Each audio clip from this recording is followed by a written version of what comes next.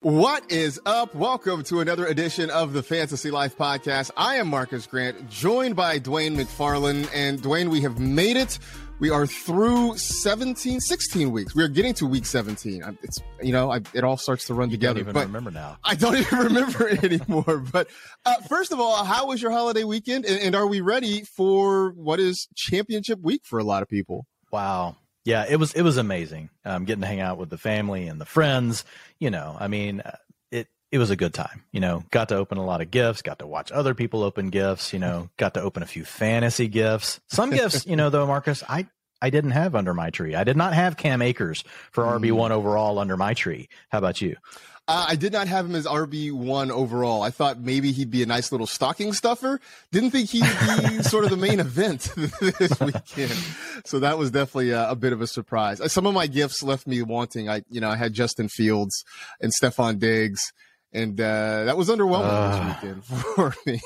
So that part wasn't so great. But a lot of other stuff that was fun, and hopefully a lot of you out there made it through to championship weekend. If you did, congratulations. If you didn't and you're still hanging out with us, well, we appreciate you hanging out with us. We'll have plenty of good information for you as we go through the utilization report, which of course is out, and you can check that out at fantasylife.com. Also, a little bit at the end, maybe we'll talk about some Russell Wilson, because he looked pretty awful on Christmas Day, and wondering whether or not he's fixable now that the Broncos have made a head coaching change, I should say, with Nathaniel Hackett gone. But let's start with some late season bloomers and swooners. I love this title because some guys that here in the last couple of weeks have really come to life, and some guys who had been treating us really well who have sort of faded into oblivion in the last couple of weeks. And let's start at quarterback, where Kirk Cousins, it's funny, he has this reputation about him that he's just sort of meh. And I guess for most of the year he has been, but Dwayne, the last 2 weeks, Kirk Cousins has really come to life.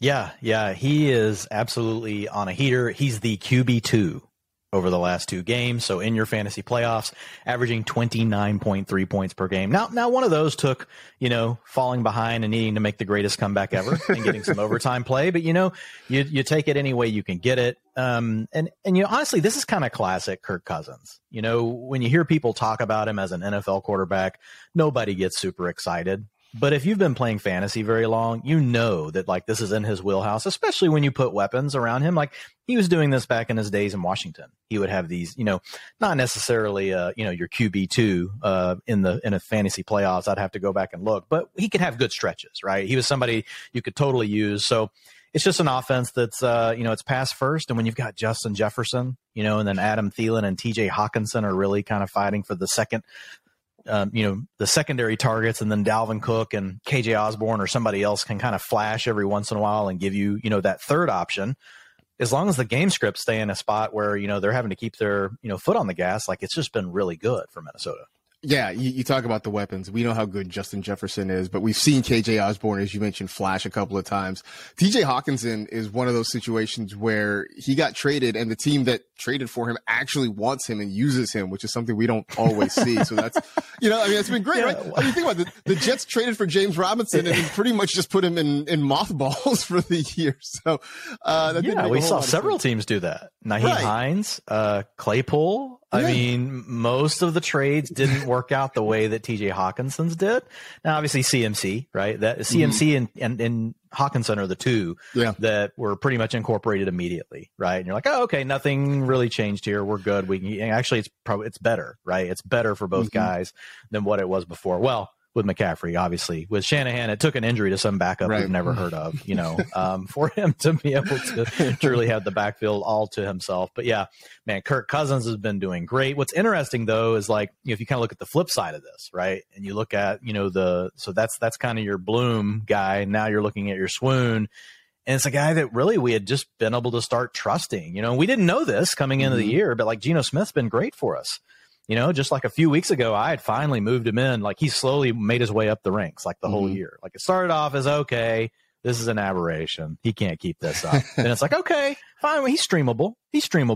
Then it moved into, well, he's just outside of QB1 range. He's a high-end QB2. And that meant anytime he had a matchup with a potential shootout, it's you got to get him in there. And then it became, okay, he's a QB1. because all these other quarterbacks are also bad. And then it was finally like, okay, fine. What do we get? He's a mid-range QB1. And then since that moment, like, it's not been as good for him. Like, he's been the QB 17 over the last 2 games, 14.3 fantasy points per game.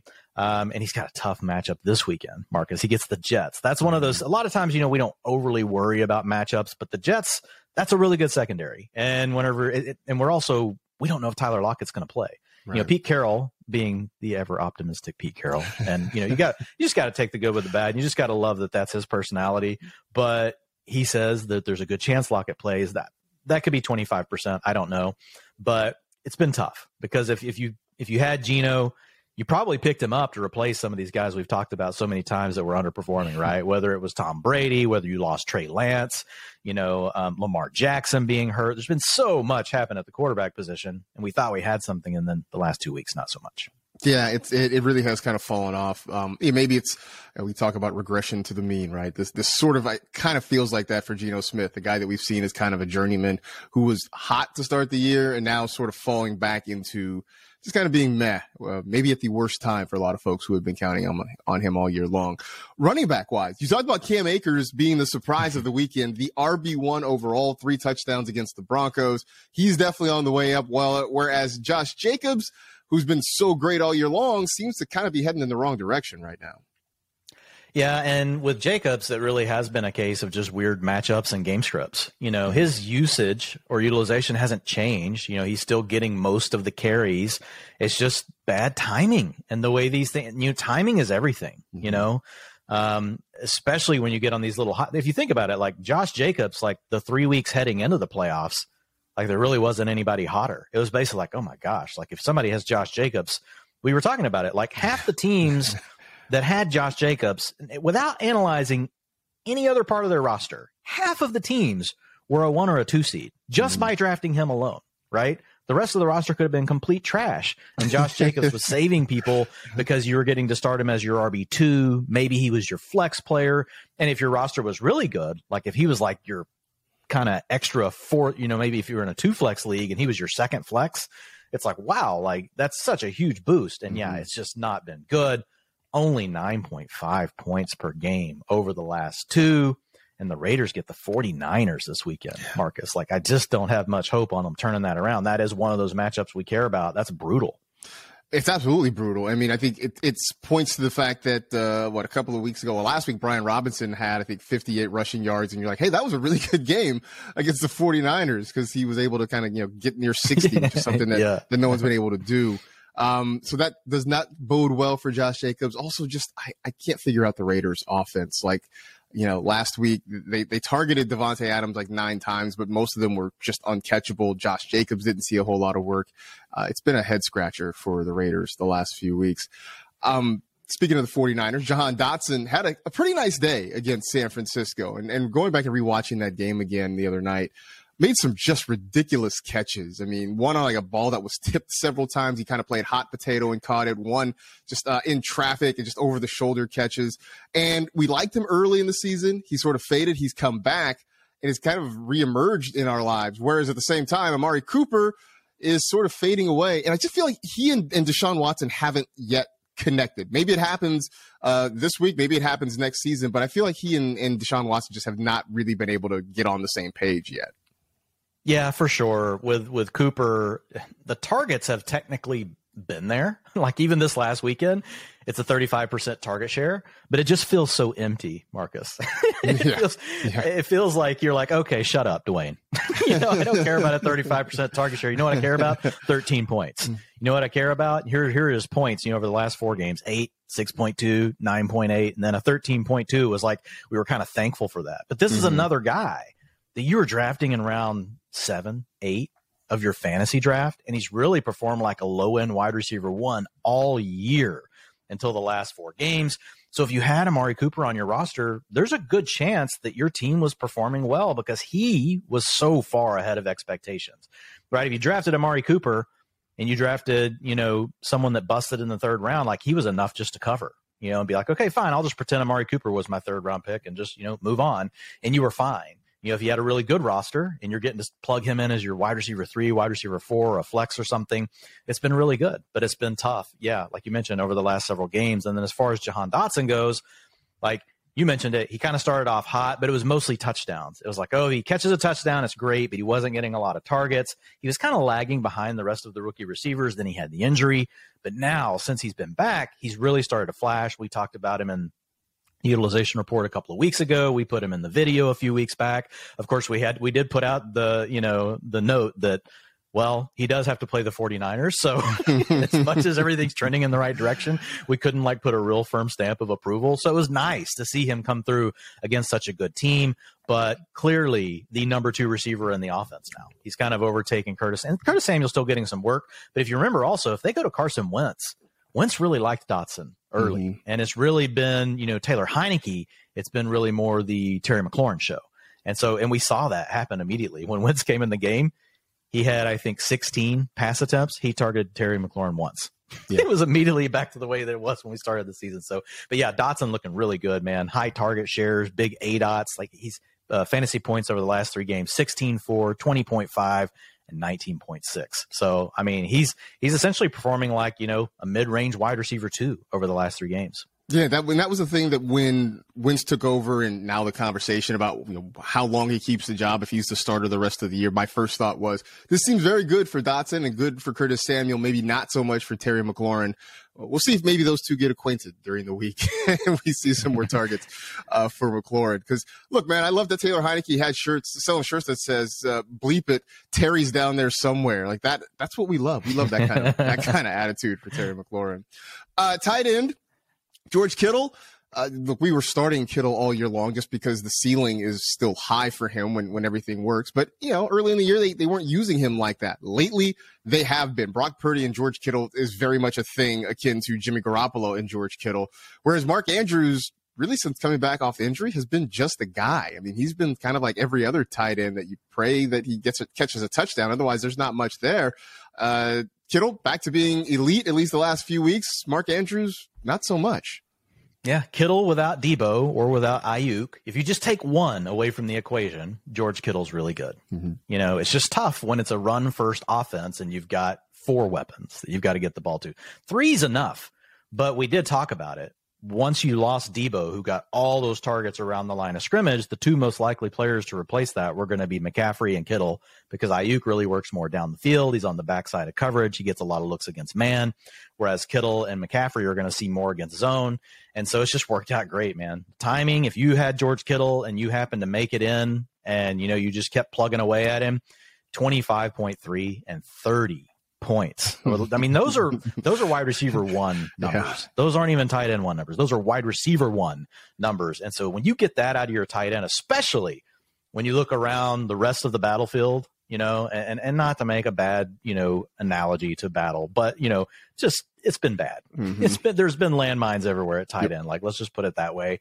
And so it's, and Andrews is a great example. And Andrews is one that's weird, Marcus, because it's not like he doesn't get the targets, right? It's just the offense is pathetic. Like his targets, even over the last 4 games, 22%, 27%, 25%, 27%. He's still a really good tight end. There's something with the injury. They're just not clicking the same way with Tyler Huntley that they did, last year whenever he had to take over. So, but Andrews, if you go back and look, it's basically since he injured his shoulder and then he had a knee injury, I believe, and in week 6 and 7, right around that range, he's not been the same since then. So it's just something's going on there with him. Yeah, and it was weird too, the thing you pointed out, because I looked when I was seeing the numbers, I'm thinking, well, maybe they're just not going to him. And you go back and you look, and the target share has been what you want it to be. I mean, he's seeing plenty of opportunities. It's just not translating into production, and so that's been the part that's frustrating. It's one of those things where people ask, and I hesitate to say just sit Mark Andrews just because. Yeah, we know what he can do when everything comes together, but it's also getting hard to make that case for him just because that opportunity isn't turning into production. And, as much as we like the process, at some point people want the results too. Like you can say process all you want. You can say process all you want, but when you guys get 5 points, it doesn't matter. I love the Denny Carter meme, that he always does on Twitter. If you see it, it's just like the decaying face, the process. It's like, you had it right, and everybody's just like, you get to this point in the season, everybody's like, man, screw the process. I need points, right? Forget process. Yeah. I need results right now. So that's been frustrating about Mark Andrews. By the way, if for whatever reason your season is over, there's still ways to get involved. There's still ways to kind of hang out. And a good way to do that is to go check out our Game Hub. It is, as I like to say, a one-stop shop for everything you want. If you are still playing in season-long leagues, if you're playing DFS, if you are looking to do some betting this weekend, it's got information for all of that. By the way, you can go check out BetMGM. Use the promo code LIFE, $1,000 in free bets. Right now, you can go check it out. The Cowboys, a 9.5 point favorite this week. But Dwayne, I mean, I know you are heavily involved in putting together content for that Game Hub. It's pretty impressive. And I feel like over the weeks since it's been launched, it's only getting better. Yeah. And I will say with the Cowboys right now, many of the other books are already moving. Right now on MGM, you can still get it at -9.5. This is Malik Willis, playing this weekend. So, right. And there's a chance that Tennessee could rest starters because really they just need week 17 they just need to win next weekend. Doesn't even really matter what happens, this weekend. So, it's just a situation where it's like, okay, we know this line's going to move, but yeah, it's awesome because whether you're wanting to look at the stats, you're wanting fantasy information, you just want betting information, you want pick 'em, you just want to see the projections, you want injury news. It's one place where you see it all nice and tidy together. Easy flow. You can get all the information you need. Yeah. In just one place. Yeah. It's so cool. I remember checking it out when it first launched and going and just peeking and looking at stuff. It's great. So go dive in if you haven't already. Also, while you're there, you should go dive in on the utilization report. It is up and live at fantasylife.com. So let's kind of dive into some of these things. Starting at quarterback, where Gardner Minshew stepped in, played very well against the Cowboys. Eagles come up short in a huge game in the NFC East. Now, not sure at the moment if Minshew is back in action just because Jalen Hurts says he wants to play. But look, if worst case scenario for Philadelphia, there's no Jalen Hurts and Gardner Minshew is back in there again. I think what we saw last week against Dallas gives you a lot of confidence that this guy can go out and get it done, at least in the short term for Philly and for everybody else in that offense. Yeah, and that's the main thing here. If Jalen Hurts does not play, that's going to really – Gardner Minshew, you at least have to look at him as like a high-end QB2, and he's going to have A.J. Brown. He's going to have Devonta Smith. You've got Dallas Goedert, so he's got the weapons. We saw that they're willing to be aggressive with him. They're willing to really open up the offense with Minshew. He's probably the best backup quarterback in the league. He could be starting for some teams. Like if he played for Washington right now, my guess is he would be the starter over Heineke and Wentz. Like he's decent. Like he has something to his game. And it's only appropriate, right? The week that after we have the passing of Mike Leach, that Gardner Minshew comes out here, and throws for over 300 yards like it's no big deal. He had 2 picks, but he also threw the 2 touchdowns. So he's just in a really good offense with all the weapons around him. And he's one of these kind of guys. Honestly, like he could be like a Kirk Cousins. Like that's what he could be. You put him in the right offense, you let him drop back, throw the ball, 40 times in a game. You're probably going to get a lot of fantasy points, because of all the weaponry that he has around him. And he is able to make those reads and get it to the right person at the right time. And he's got solid accuracy. So that gives those guys a chance to run after the catch, all those sort of things that you want. Honestly, like it's the best it's a dream scenario for a backup quarterback for a team like the Eagles with Super Bowl aspirations. It really is the best case scenario. I also sort of looked around and said, man, considering the hype there was over Mitch Trubisky last year for being Josh Allen's backup and that got him so much attention, I feel like for Gardner Minshew, you go out and you have a performance like that against the Cowboys in a key situation. Like you at least got to get a Trubisky type bag in the offseason. We'll see if there's any interest in him, but it's definitely good for Philadelphia to know you have somebody like that can step in the event that Jalen Hurts can't go. Talked about Carson Wentz, and he took over against the 49ers after Taylor Heineke had some struggles in the second half. I guess, one, do you believe that he's going to take this job for the rest of the year? And we talked a little bit about what it means, but, does that mean the arrow is pointing up on guys like Jahan Dotson, Curtis Samuel now? Yeah, it's really hard to say whether or not he's going to take over. And, of course, Washington's going to keep that information shrouded as long as possible because they just want their opponent to guess, right? Who are they going to be facing? Like, that's the coaches take I don't want to say pride, but they enjoy that. They feel like that's an advantage to know that they could make the opposing defensive coordinator have to prepare for 2 quarterbacks all week. Like, they want that. So we're probably not going to hear until later in the week, but it was pretty bad for Heinicke. It was a situation where he came out in those last 2 drives on the first play of back-to-back drives. He just threw a pick.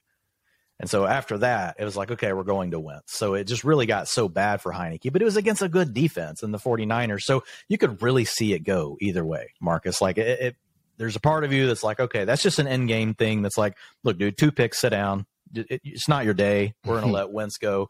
But it could also be, hey, we can't afford to do that again. We're going to go with Carson Wentz.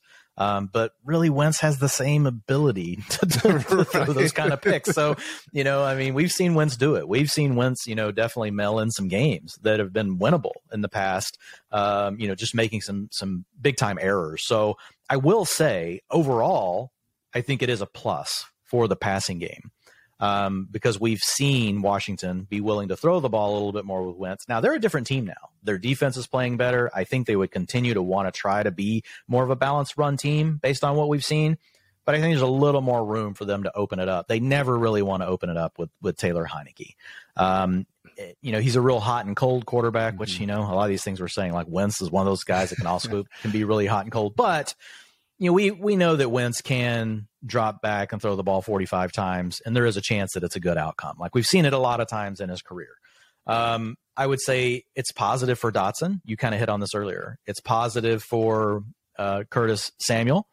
It's positive overall for the just passing volume period, but it's not good for Terry McLaurin. We can go ahead and talk about Terry McLaurin now. It just like all ties together. I know we have him later in the show notes, but whenever you look at McLaurin with and without, Taylor Heinicke, like, it's very stark. So since week 7 with Heinicke, he's been among the league leaders in target share at 29%, yards per route run, 2.63. Those are elite numbers. But if we go back to the time earlier in the year with Wentz, and we even include this time from this last game, I just filtered it to all plays with Carson Wentz, 16% target share, 1.44 yards per route run. So I don't know why that is. But for whatever reason, we've seen it all year, and then it definitely happened again over those last 2 drives. 16 passing attempts, only 1 target for Terry McLaurin in that time.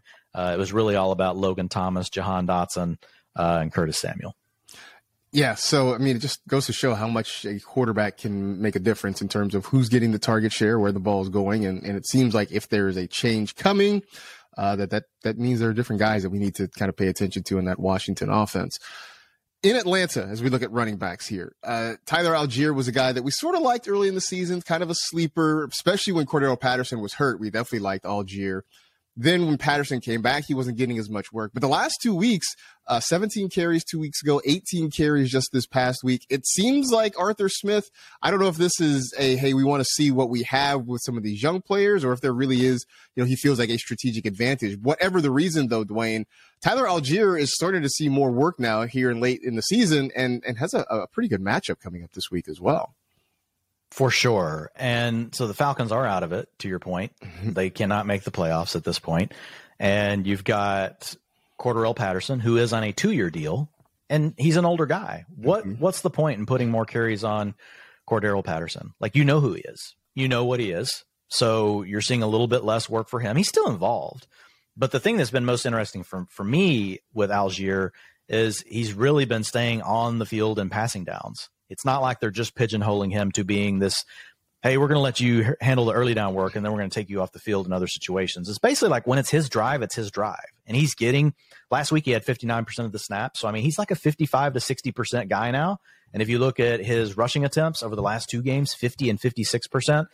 And that may not seem like a lot, but the Falcons are the number 1 rush team in the NFL as far as how often they want to run the ball. And they don't care. They can be getting blown out, and they will keep running the ball. Arthur Smith is steadfast in his, stick to itness, if you will, in the run game. And there's not a game script the man has seen that pushed him off of this. And with a young quarterback like Desmond Ridder, I don't think you're going to see that change, to be honest, over the last few games. I think their offense is what it is. And so 50% is it's really good in this offense. It leads to what you just said, 17 carries and 18 carries over the last 2 games. Now, the other interesting part is last week, he saw a season high in route participation. He had 16% target share. So he had 5 targets last weekend. So he had 8 rushing attempts, 5 targets. And they don't have many other people to throw the ball to, Marcus. Like, I mean, you've got Drake London. That's it. Yeah. I mean, there's not really anyone else earning targets there since Kyle Pitts has been gone. So, yeah, I like Algier. I think he's a low-end RB2, but he can give you these RB1 type performances. And he's a little more steady than some, like Deonta Foreman. You know, there's other guys that fit in this bucket. But because the Falcons are so willing to stick with the run, it makes him his role's a little more insulated than some of these other guys that get the early down work, because once they fall behind, their team will just go to the pass. Arthur Smith won't. So that's a really good thing for Tyler Algier. I mean, hooray for stick-to-itiveness, I guess. Yeah. It doesn't seem to make sense, for us from a football standpoint, but for fantasy, I guess we sort of love it, especially if you're starting Tyler Algier. If you've been starting Cam Akers, the last few weeks have been pretty good. I mean, the last 2 weeks before this past week, they were fine. He was getting 60 some odd yards, maybe finding the end zone, putting up decent numbers. Then has the huge blow up game against the Broncos. And, maybe this was the Cam Akers we were hoping for this year, and it took forever for it to happen. I don't care if it's a fluke or not. It's happening. I guess that's the part to look at.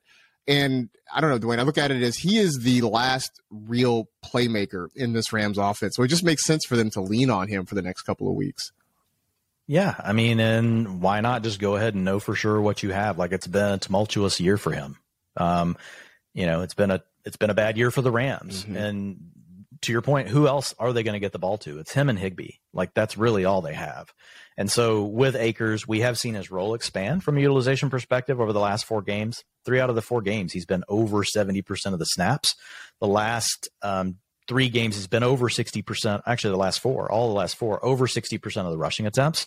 And then route participation has been up over the last 2 games, 61% and 60%. Now, he's still not getting the passing down work, but they're not using the 2-minute offense. Apparently, their offense is so bad they don't want to be in a hurry at any moment, like in a game. It's just like, guys, we'll go at our normal pace, let's huddle up, but long down and distance stuff, that is still going to Malcolm Brown. But what they're doing, because they don't have these other passing game weapons, they're getting him out into a route more often than what you typically see on the early downs. So that is keeping him involved. And occasionally you will see this with certain offenses where a guy doesn't have the true passing down, quote unquote, role, if you will, and they can still survive because their team likes to utilize them heavily on first and second down whenever they decide to pass on those downs. And that's really just been the case. I wouldn't say heavy. It's hard to be a 20% target share guy in this kind of thing that Akers has going, but he's had 15% and 7% over the last 2 weeks. So that's been 3 targets and 2 targets. So if you can get,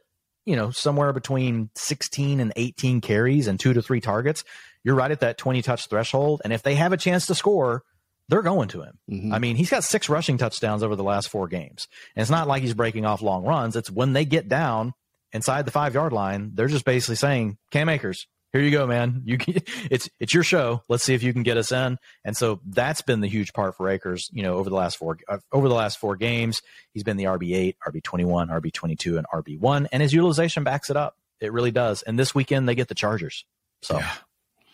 Right. There's more opportunity to get him in there. It's maybe a thing that we'll never know, but I am curious what has gone on behind closed doors. You talk about it being a tumultuous season. It seemed like he was on again, off again with Sean McVay for so much of the year. And I don't know if they just came to an understanding the last few weeks. It's like, hey, we need you. You need us. Let's figure out how we can make this work. But whatever it is, things have come together well for Cam Akers, even if the Rams are long since out of everything. But that means hopefully opportunity for him this week and into week 18 as well. Aaron Jones, not seeing quite as much work. You've got him as a downgrade this week. One, curious why. I guess I know why. But also, does this mean A.J. Dillon is an upgrade? Yeah, it's funny. I did downgrade Jones, and I had upgraded Dillon the week before, and I was just looking at it. I wasn't going to go up again 2 weeks in a row just because – well, it's just tough in this offense. Like, right. When I look back at it and how it's just really not been great for Dillon. Now, I think he's fine. I think he's usable. Like 4 weeks ago, A.J. Dillon was unusable. Like you couldn't even have him near a lineup. Now, if you need him as your flex play, you want him as an RB3 with upside, you can totally use him. Aaron Jones, we did see over a nice stretch of games that basically they had said, you're the better running back. You're playing better. We're going to give you 55 to 60% of the rushing attempts. And that went on for several weeks. And I don't know if it's to do with the injury. I don't know if they just kind of had a change in philosophy. Maybe A.J. Dillon started practicing better. We really don't know. It could be some combination, really, of all those things. But over the last 3 games, the rushing attempts for Aaron Jones, 29%, 49%, and 29%. So he's just not in the same role. And then it's not like he's picking it up in route participation either. Routes, 34%. He did have 61% in week 15, but this last weekend, 28%. And a game where you lose Christian Watson in the first half, you can't find a way to get Aaron Jones involved in the passing game. I don't know. I can't understand it. I can't comprehend it, but they're winning right now. And what do coaches do when they're winning, Marcus? They don't They're change like, this is anything. our recipe. Yep. We're going to stick with it. Yep. So I don't have a lot of faith in it changing. And so at this point, we had a guy that was really profiling as a low-end RB1, maybe even a mid-range RB1, and, because his efficiency had been so good. But now it's like, man, he's really more of like a mid-range RB2. Like, you're still using him in fantasy because he has that blow-up ability, but the floor is just gross. You saw it this last weekend, 5.8 points. The week before, 22.6. The week before that, 10. So he's a bit all over the board right now, and there's just not the consistency that we want. You're basically just hoping that it's the week they're going to use him, and we don't know when it's going to be, and we don't know why. We don't know what triggers it in a game to like, oh, this is an Aaron Jones game. I can't tie it to anything, and so I hate that. There's nothing that I can give the people to say this should be an Aaron Jones week because that trend doesn't exist. And so it's really random. So that's tough. And I think it's just frustrating because I came into the season believing that we would see a lot of Aaron Jones just because there was so much unknown with the wide receivers. I mean, there were expectations for Christian Watson, but early on, it took him a while to get going. Romeo Doubs was sort of a nice piece, but you never felt like he was completely a game changer. Allen Lazard is still sort of Allen Lazard. It just felt like the Packers should have to lean on Aaron Jones and to some point A.J. Dillon.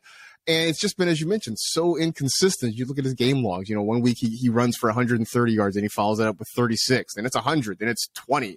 It's just been so here and there and just scattershot that it's been really, really frustrating. And I'm with you. I don't have any explanation. I wish I knew something. I wish, I was hoping you had something. No, I wish I did, man. If I did, I think my season would have been a whole lot better off in some respects than it did. But and Matt LaFleur is giving us nothing. So we'll see. We'll see what there is for Aaron Jones the last couple of games of the season. Latavius Murray had been doing pretty well. I felt like he had been a nice pickup for the Broncos after they scapegoated Melvin Gordon and just sort of released him. Despite so many other issues in that offense, they seem to have pinned it on him. Latavius Murray was doing a fairly good job. Then Sunday they get run out of the building and you start to see more Chase Edmonds. I'm going to go out on a limb and say they're not going to give up 50 points a game for each of their last 2 games, but the emergence, the reappearance of Chase Edmonds, Dwayne, does give me reason to hesitate a little bit about Latavius. Yeah, and honestly, Marlon Mack played well enough in the 2 games before that they just aren't removing him. No one was talking about it, but Marlon Mack was essentially like Jerick McKinnon light. Not really on the field, getting passing down work, and he had RB14 finishes in back-to-back weeks in week 14 and 15. And so now you got Chase Edmonds coming in. He took over all of the 2-minute offense. He took part of the long down and distance stuff. Marlon Mack also jumped in a little bit there, but it's just 3's a crowd when you have a bad offense. 2 we can live with as long as we kind of know what their roles are, and we really saw that most of the carries were going to go to Latavius Murray, right? He saw 67% of the rushing attempts in week 15. That's when he put up his 21.2 points, but he had really been hit or miss anyway. He had been running back 27 in week 13, running back 34, and then week 16 was bad. RB 48, only 5 fantasy points. So my guess is, he'll still see like 40% of the rushing attempts, but like his knowing that if the game script goes right, you don't know that he can get to 65%. That used to be his ceiling, and that made it, if you had him, you're like, okay, fine, I'll throw him in there. If it goes bad, it goes bad. But if it goes right, I could get 15 to 20 touches. We don't even know if that's in his range of outcomes anymore. It could very easily be, everything went right, and he has 45% of the rushing attempts. He only had 35% this last weekend. You had Chase Edmonds with 26%. You had Marlon Mack with 17%. So it's just, that's too many ways to divide anything to do with the Denver offense. Yeah, I was gonna say it's a lot of ways to divide it, and it's a bad offense. If you were looking at that and they were scoring 40 points a game, maybe you could sort of make a case for it. But for a team that struggles to get to 17 on a good week, there's too many guys I think involved in that situation. I mean, we have people complaining they don't want to start Isaiah Pacheco, right? And the best offense in the league that's going to get the same number of carries. It's just like really hard to want to use Murray at this point. Like I would not want him in my lineups in championship weekend. No, definitely don't want him if you're playing for a title this week at all. Raheem Mostert seems to be trending that direction. I don't know, Dwayne. You talked about Aaron Jones and the Packer running back utilization. On some level, I don't know. It's very similar. It feels similar, right? Because Jeff Wilson gets traded there, and all of a sudden, that first 2 weeks, he just completely takes over. Like, all right, well, Raheem Mostert, I guess, is, we can just leave him on the bench. Then you have some weeks that Mostert actually gets more of the carries and has some big games. Then it goes back to Jeff Wilson. So I don't know if Mike McDaniel and Matt LaFleur are texting each other about what to do with running backs or whatever it is, but there's just as much confusion for me in Miami as there is in Green Bay. Yeah, I think that's a good, that's a good parallel. We really don't know for sure what they're going to do. But what we know is like, there's just really a chance that it's not Mostert. So Wilson's kind of in the same bucket, but Mostert had to get a downgrade. You had mentioned he had kind of been on a little hot run, right? Over the last 3 games before week 16, he had 61% of the snaps, then 73% in week 14, 76% in week 15. Rushing attempts, 78%, 69%, 71%. You get to week 16, it plummets to 38%. Now, in week 15, he did not have Jeff Wilson in the lineup. Week 14, Jeff Wilson got hurt early in the game. So I think it's really like a 55, 45, 60, 40 thing. And it's just based on the way the game is going or who they think is hotter that gets the 60. I don't know that they even know going into the game, because the game where he got hurt, and he only played 16% of the snaps in week 14, I felt like it was coming. I was watching that game, and Mostert was kind of struggling. And Wilson came in and had like a couple of good runs. And then the next series, it was Wilson again. And then the next series, it was Wilson, and he got hurt on that drive. And I was like, oh, man, Wilson's about to take over this game. When we say take over, get 65% of the work, 60% of the work. So I think they're both pretty, tough to play. The other problem is they're always in each other's way, even if the other one's hot. So like say Raheem Mostert does get hot. Well, Jeff Wilson isn't going to zero. Like he's still going to get something, and it's going to be enough that in a pass first offense in Miami, it's just caps everything. It's like, hey, great, Raheem Mostert's playing really well. Like what's it? Well, we've seen that. It was worth, in a game where he didn't have to worry about Jeff Wilson at all, it was worth 16 fantasy points. That was nice. It was an RB13 finish, but I mean, that's not the kind of upside that you're willing to risk it for. Like if you knew that, when they go with the hot hand, the upside's 30 points, that'd make it more worth it. Right. But neither one of these backs do that. Like you're hoping that you get the one that's going to score 14 for the week. Right. And that's just a tough place to be. Well, I mean, when you have weapons like Tyreek Hill and Jalen Waddle, as fun as Jeff Wilson and Raheem Mostert are, it's not quite as exciting as, throwing a little slant to Tyreek Hill and watching him run 70 yards. Like, it's just never going to be the same. I don't know. So, interesting. Both guys have filled a nice role for us, but it could be in championship week that neither one is one you really want to take a chance on starting this week. Which, by the way, does it have a difference? Because Tua Tagovailoa is in concussion protocol. Does it make a difference for you with those guys if it's Tua versus Teddy Bridgewater, say?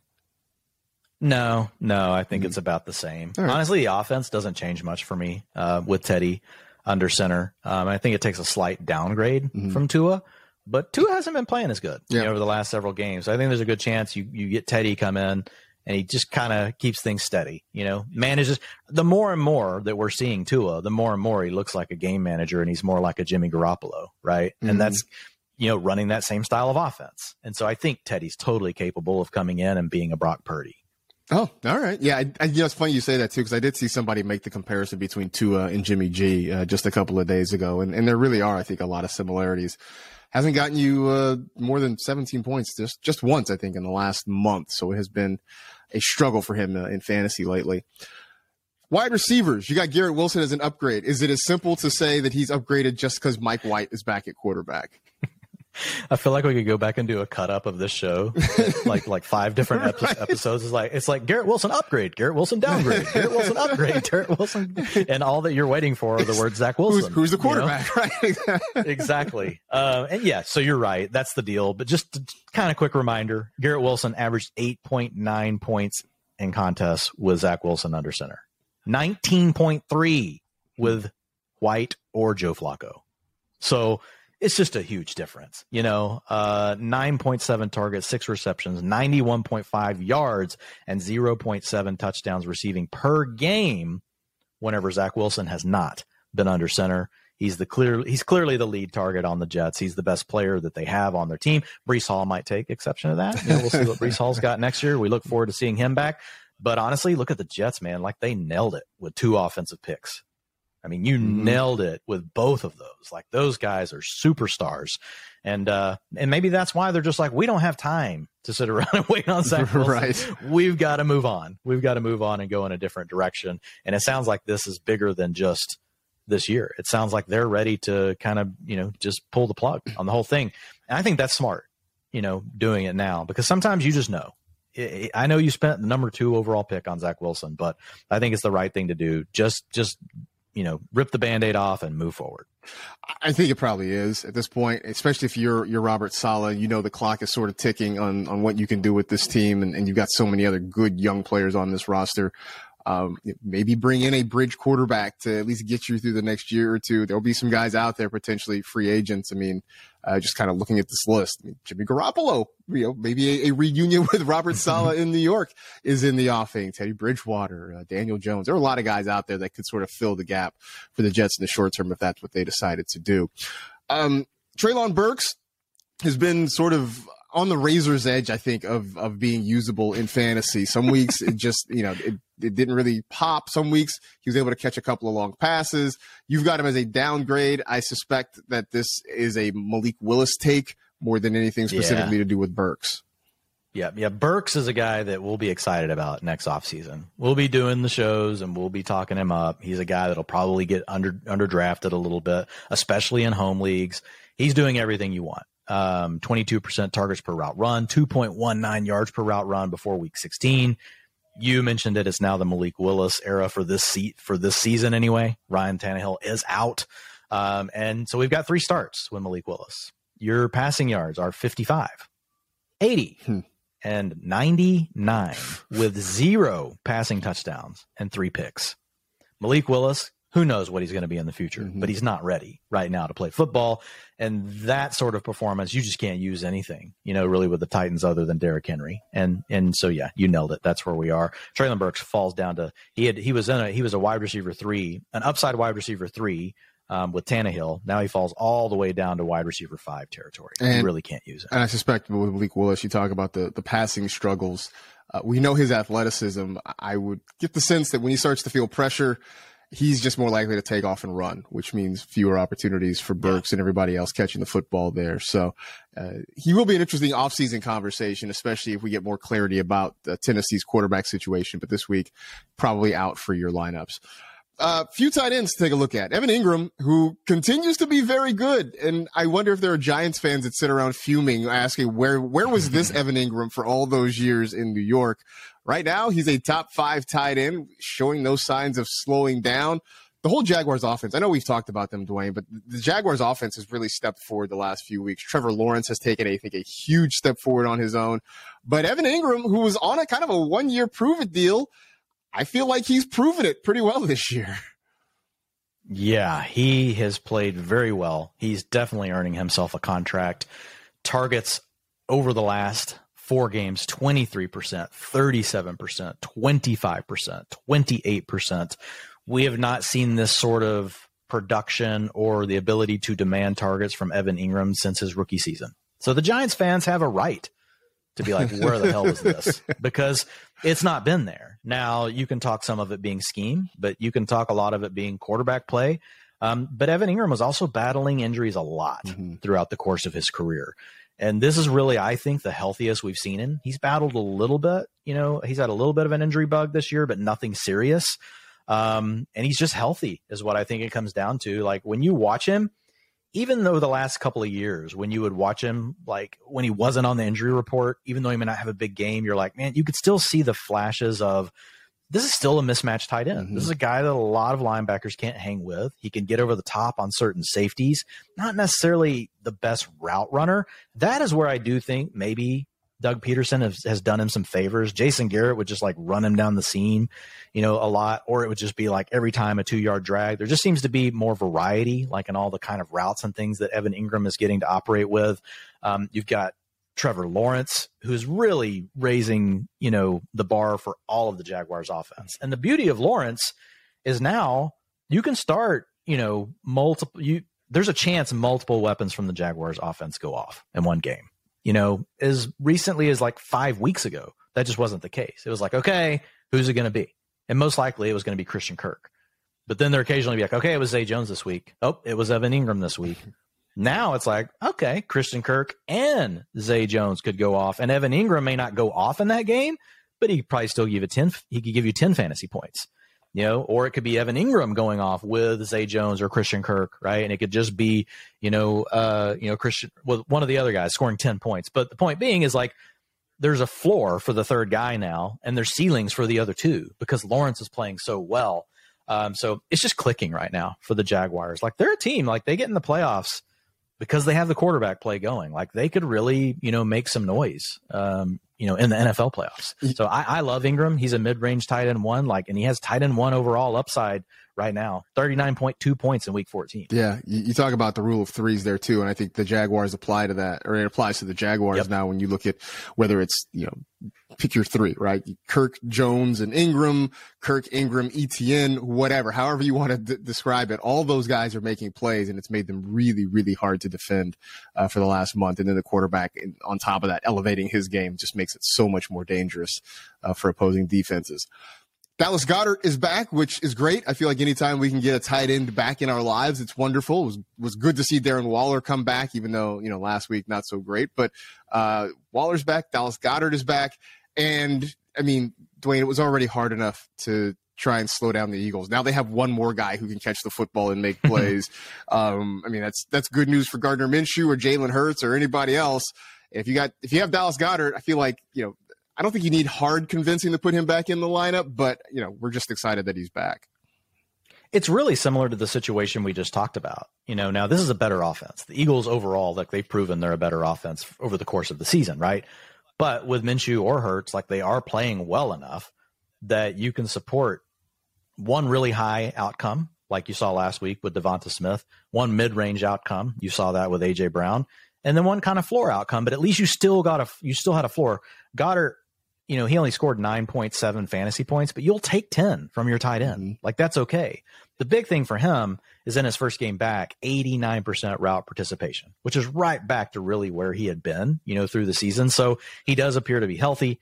His games are going to come. Now I know we're down to one game. Now we're down to, we'll be talking some other kind of contests, here as we go forward, but this is championship weekend and you need it this weekend, right? But he's as good of a bet as anybody. Right. I mean, if you're not starting Kittle, if you're not starting, obviously Kelsey, Goddard, as soon as you get past those two, Goddard's name is in the mix really with anyone for this coming weekend. So I'm excited about Goddard. It's also another thing that's just good for the Eagles. They're getting Goddard back at the right time, for the NFL playoffs. But I think at a minimum, you can get 8 to 10 points. And that's not just been this last game. That's kind of been his floor all year. He can give you that 15 to 20 points, but even in his bad weeks, he's going to give you somewhere between 12 and 10 points. And so you can always feel good about a tight end like that. Absolutely can feel good about that. Again, any tight end, as you said, tight end gets you 10 points. You kind of got to love your life. So Dallas Goedert very much in play in that respect. Last one, Cade Otton. And I've been looking at Cade Otton more through the lens of I'm a guy who has been trying to plug away with Mike Evans for the last couple of months. And it just feels like Evans is a guy who's a downfield threat on a team that can't get the ball downfield. And so for that reason, Chris Godwin, Cade Otton have been very much more in play. You got Otton as an upgrade, even in an offense that has not been spectacular. I mean, they had to go to overtime to beat Trace McSorley and the Cardinals last week. But he is getting looks, and he's kind of hanging out in that area where Tom Brady seems to throw the ball a whole lot. Yeah, and Otten's still going to be tough to trust in any kind of championship game unless you're. I put this one in there because we have people that play in 16-team leagues, right? 14-team leagues, and Otten's basically the only name that's out there at all. And I put him on here because he finally, with a game where Cameron Brate played, he took over the lead role. He had taken over that role for a couple of games. We had even seen a tight end 1 performance out of him in week 13. Now, it wasn't a ton of, it was 14.8. Like you said, you'll take 10, 15 points is like 50. It feels like you're tight end. But he was the tight end 1 that week. But then when we saw Cameron Brate come back, he moved back into more of a platoon kind of situation, only had 55% and 48% route participation in week 14 and 15. But then last week, 84% targets per route run of 18%. So he's out there. If he's going to be out there over 80% of the plays, that's going to give him a chance to finish as a tight end 1 any week that he does that. Will he get the targets? I don't know, because they've got a lot of different people that they spread it around there too. He's not necessarily been an elite target earner. His targets per route run, only 13%, but we've seen flashes of it. And so if you are in a really deep league and you've got struggles going on at tight end, and, you know, obviously if you've made it to your championship game, you're really strong in other places. You know, Cade Otton's a name to remember. If you're thinking DFS punt play this weekend, I would put Cade Otton back into that conversation this weekend, because the good thing is he didn't come through with the points yet, even though his routes returned. So that makes for a situation where a lot of people will just ignore him. They won't know that he's suddenly in a full-time role. They'll just see the 3.2 PPR points last week and be like, whatever, Cade Otton. So he's a guy that you can think about from that perspective. I definitely think he's going to have a lot of appeal for DFS this weekend. But as you mentioned, there are teams, there are leagues that are super deep, so he could have some appeal in some of those situations as well. That's just a brief overview of what you can find in the utilization report. You can go check it out at fantasylife.com while you're there. Be sure to dip in on the Game Hub. And if you haven't already, sign up for the newsletter. Plenty of great content to help you through the next few weeks. As we turn toward the end of the show, Russell Wilson has very much been a topic of conversation all year long. I think in fantasy, we have all long since said goodbye to him for this year. The Broncos, the day after Christmas, decided to give Nathaniel Hackett his walking papers. And the big question this offseason is, can they find a head coach who can fix Russell Wilson? But maybe the question has to be asked, Dwayne, is Russell Wilson fixable? I mean, is there something there that can be salvaged, or have we just seen the last of a guy who was great for a number of years and maybe has just hit the end of the road? You hate to see a player like this that's been so good and think that the latter is the possibility. But here's the thing. I don't think this is just a Russell Wilson problem. I think this is a NFL defenses have evolved problem. Offenses have not figured out the counterpunch. And I don't know that the counterpunch is necessarily easy for all offenses to pull off, meaning I think you need the right kind of personnel to make it work. There's probably different ways that you could do that. We could probably get some cool people to come on with us this offseason, maybe like some people that know football really well, the X's and O's, and talk through. It would be a fun topic, right, to talk through this. But this is impacting Tom Brady. This is impacting Russell Wilson. This is impacting Aaron Rodgers. This is impacting everyone across the NFL. Passing numbers are down. The elite guys are still managing to do their things. Most of them are very mobile. Most of them are giving you fantasy points on the ground in addition to what they're doing through the air. That helps you avoid these games where they just completely bust. So I don't know that this is just a Russell Wilson problem, but it definitely is impacting him. You know, we've had one game this season where he's thrown for over 300 yards. He's had 4 games where he hasn't eclipsed 200 yards. So it's just been really rough on Wilson. And this is a guy that we're used to seeing be able to come through on big efficiency. That's not been there. His yards per attempt's not terrible at 7.2. It's close to the league average. But this is a guy that we've seen, show us that he can have an 8.5, and come through with these big down the field throws. And that's what the defenses are taking away. So I do wonder stylistically, Marcus, and I would wonder what your thoughts are. When you watch Russell Wilson, like I always became accustomed to those moon balls. It was almost like a punt, right? It leaves the screen. Right. You're like, oh, that's coming right down in a dime. And Tyler Lockett didn't matter. He could have a 6'3" DB against 5'8" Tyler Lockett, and it was going to be on the money in the breadbasket.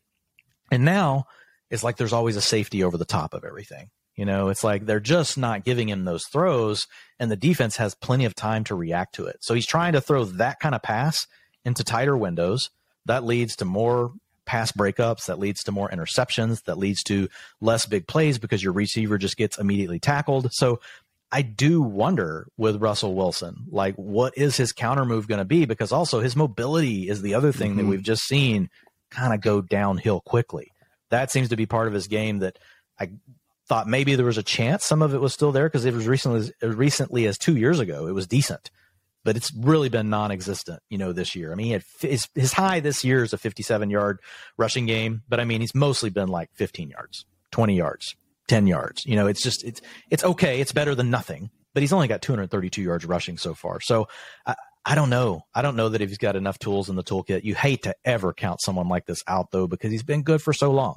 He really has been. I think you talk about the mobility, and the first thing I thought of was so many of those big Russell Wilson plays we saw in Seattle were kind of the off-platform, off-schedule plays where, he sort of runs around like a kid on the playground trying to make himself dizzy, and then next thing you know, he's firing a dart to DK Metcalf, or he is throwing one of those moon balls to Tyler Lockett. And I think when you have that lack of mobility, that and the fact that for 10 years now, defenses have seen him do this sort of thing, and eventually people are going to catch up. They're going to start to clue in, and you wonder if whether or not all those things have kind of started to come together.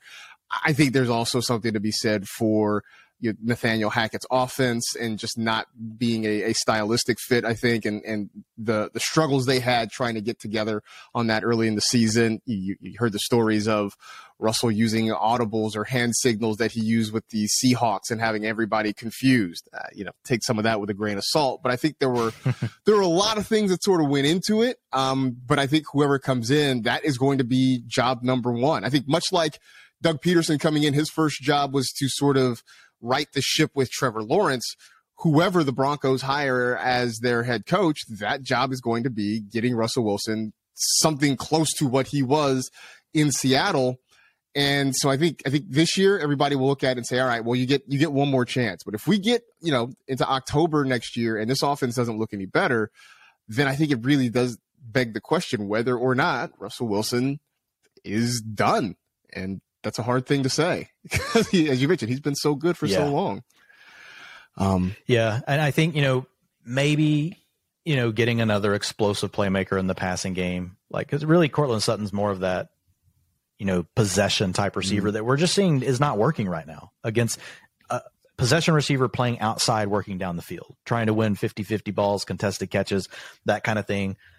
It doesn't seem like offenses are able to dictate the type of coverage right now that would make that really successful. And it's impacting Mike Evans. It's impacting Courtland Sutton. There's a lot of wide receivers of kind of that mold that are not having good years this year. Their quarterbacks are going through their progressions and they're going elsewhere. And so it's like they probably need, like Jerry Jeudy is really great out of the slot. He's a great separator. Like when you watch Jerry Jeudy, like he's a very smooth operator, right? He can get open. I know he's had some problems with drops and stuff, but even him, like he's not really great after the catch. He's good. Now, I think their hope was KJ Hamler would be that for them this year. And he just has not been able to stay healthy. So I would say that could be the other element. Find a way to bring in another playmaker. Now it's going to be tough, Marcus. They don't have draft picks. Yeah. They don't have draft picks for a long time. So, I mean, they're going to have to be really sharp on the free agent market, and the coach has to be an absolute, it's got to be a home run. Yeah. This coach has to be a home run hire. Yeah. So we'll see. That'll be one of the offseason storylines I'm sure we're all going to be following to see whether or not the Broncos can get things going back in the right direction. Last couple minutes, Ian Rappaport, he's not the only one, but he did tweet out the list of clinching scenarios for week 17, what certain teams need in order to lock up a playoff spot, maybe lock up a home field advantage or a home game in the postseason, whatever it may be. That list is long. We could spend a whole show pretty much going through all of them. But I guess I just want to ask you, do you look at this sort of thing when you're making start-sit decisions or you're making sort of projections and that sort of thing? Do you take into account that, hey, teams need X players to help clinch a spot, or maybe they don't need something this week? Is that something worth looking at, or is this just more of an interesting footnote for us football fans? No, I prefer that they're playing for something. There's as long as there's more on the line, there's less chance that somebody's getting rested late in the game, all these sort of things. Now, we've talked about this in the past. A lot of these players have incentive bonuses in their contract that, keeps them on the field anyway, right? Because the coach may want to get them off the field so they don't get them hurt. But if the player's like, dude, I need 5 more catches to, make my next $250K, like, they're going to be on the field. And so there are other ways that you can stay motivated. There are other ways that you stay on the field. But I think all things being equal, I would prefer it. Like when you look at the Dolphins, being 8-7, you got week 17 against New England, week 18 against the Jets. Those are tough matchups in the passing game. Like I definitely want Tyreek Hill and Jalen Waddle 100% motivated, right? Especially in matchups like that. So I do care. It's not, I think it's something you got to be careful not to double or triple count. Typically the Vegas lines will tell you, if you see, the lines look really good, Vegas expects it to be a competitive game. Well, then it's all kind of baked in, right? They're going to bake in the kind of stuff where, these players could be benched. They may not play their starters, all that kind of stuff. So I do think sometimes we can get overly worked up about it. I definitely think we can. There's a lot of things on the periphery that we get overly worked up about, right? Like players may be benched. Are they super motivated? What's the weather going to be like? There's so many of these peripheral things that, in our quest for, I think, more knowledge and more information, maybe sometimes we weight too heavily. There's definitely, I think, something good to be said about this. I would just warn people not to necessarily, don't make it your whole personality this week. just make it a part of your personality. It is interesting looking at it though. And there are certain things that still just surprise you. You're like, you look at Tampa Bay and it's not like this huge list of things. It's just Tampa Bay win. Yeah.